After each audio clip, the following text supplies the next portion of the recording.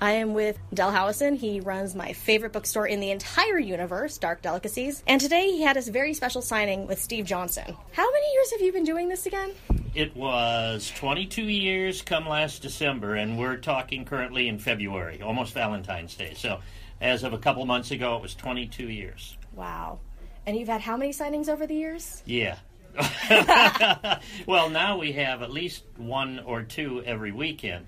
But when I started, I had one a month and thought, wow, this is cool. I have a signing every month. And my very first signer was Sarah Karloff. Oh, wow. So. Yeah, but have you seen like the bookstore grown in just terms of people who come in now, not just for signs, but to buy books? Yeah. The customer base has grown a lot. And, you know, with the web, we ship all over the world. So just counting that customer base, huge.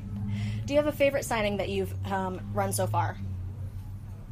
There's some that stick in my head. Like I really enjoyed having Ernest Borgnine. That was one of my favorites. What a great guy. Obviously a soft spot in my heart for Sarah being my very first one.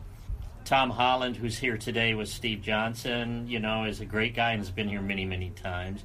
But then I also like I'm really caring about the book signings because reading is so important to me. And everyone kind of focuses on the entertainment signings, but the book signings have a special place. Have you read Steve's new book yet?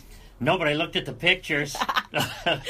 He's promised in book 2 he'd have more pictures and less text. But yeah, I've read the first couple chapters, but it's pretty new. So yeah, I got it at IMATS a few weeks ago, and I got home. I got sick just from the sheer volume of people, and I dove in that book, and it got me through the first few days of being sick. There you go. If you're stuck in bed or on the couch all day, it's a great one for that. But you don't want to have to hold it up to read it. No, it's heavy. I have the hardcover. Yeah.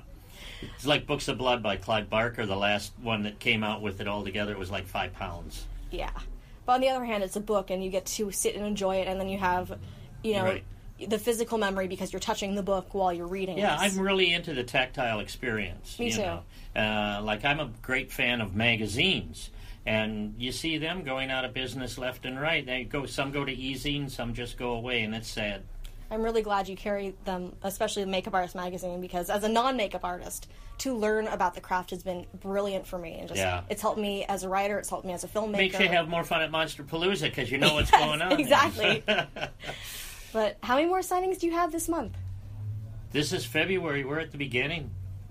So figure one every Saturday and a different one every Sunday for the next X amount of weeks. Tomorrow is a big kids signing with a children's illustrator, an author, and a balloon lady, and all. So we'll have a bunch of linoleum lizards running around here. Oh, cool. Great. Thank you so much. Hey, thanks. You know I love your store, and I love you. I appreciate it.